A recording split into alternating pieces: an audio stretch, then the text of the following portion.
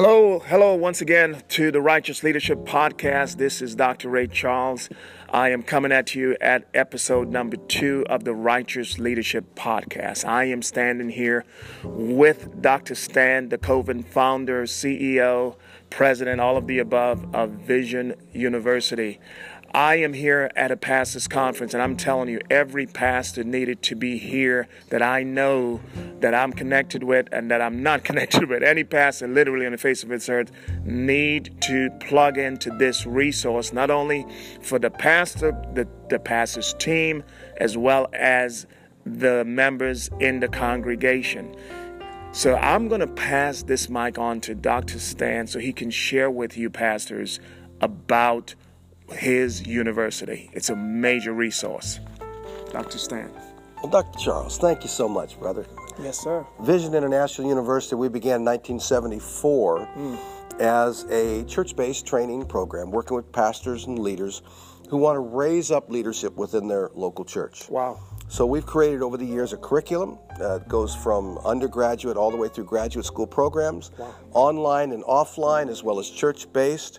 You can find us at vision.edu.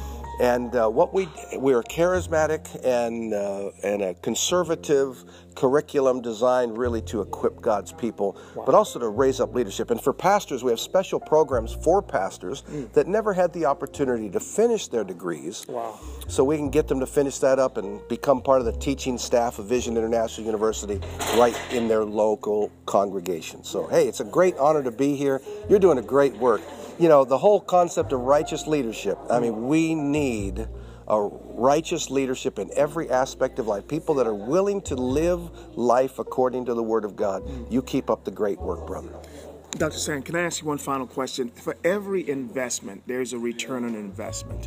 So for pastors to invest in the college, what does that return on investment look like in their congregation?